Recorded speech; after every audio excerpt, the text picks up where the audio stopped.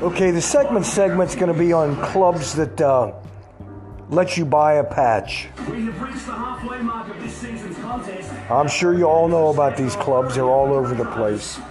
But the biggest and the most egregious one is Pale Horse Nomads.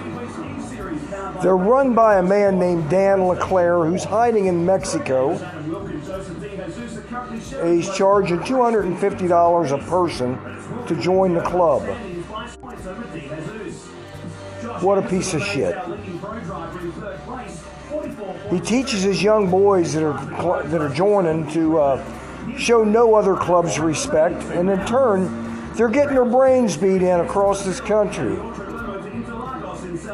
Just so all the major clubs know, man, this is what they're being taught.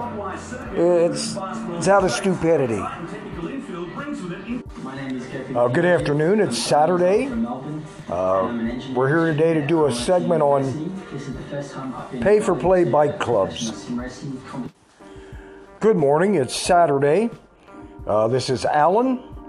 We're here to do a segment on buying your way into an MC. These clubs are all over. I'm sure you've seen them. If you're on Facebook or on the internet, they're all over the place. These clubs allow a person to buy a patch. There's no brotherhood here, and there's nothing more than a fat motherfucker named Dan LeClaire living in Mexico that's charging $250 a patch. Well, he's living like a king down there, while these young, goofy motherfuckers that he's bringing in are up here getting their brains beat in by the dominant clubs in their area.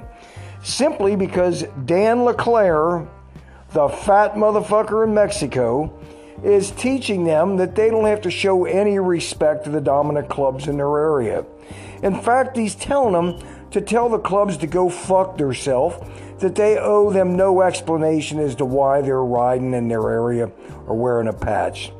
Well, anybody that knows anything about the motorcycle club world knows that will get you killed. Dan LeClaire doesn't give a shit.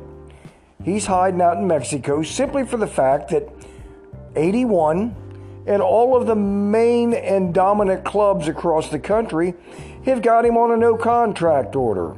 They're actually looking for him at the present time, and hopefully sooner or later somebody will get him. If ever I find myself in Mexico, hopefully I'll be the one to do it.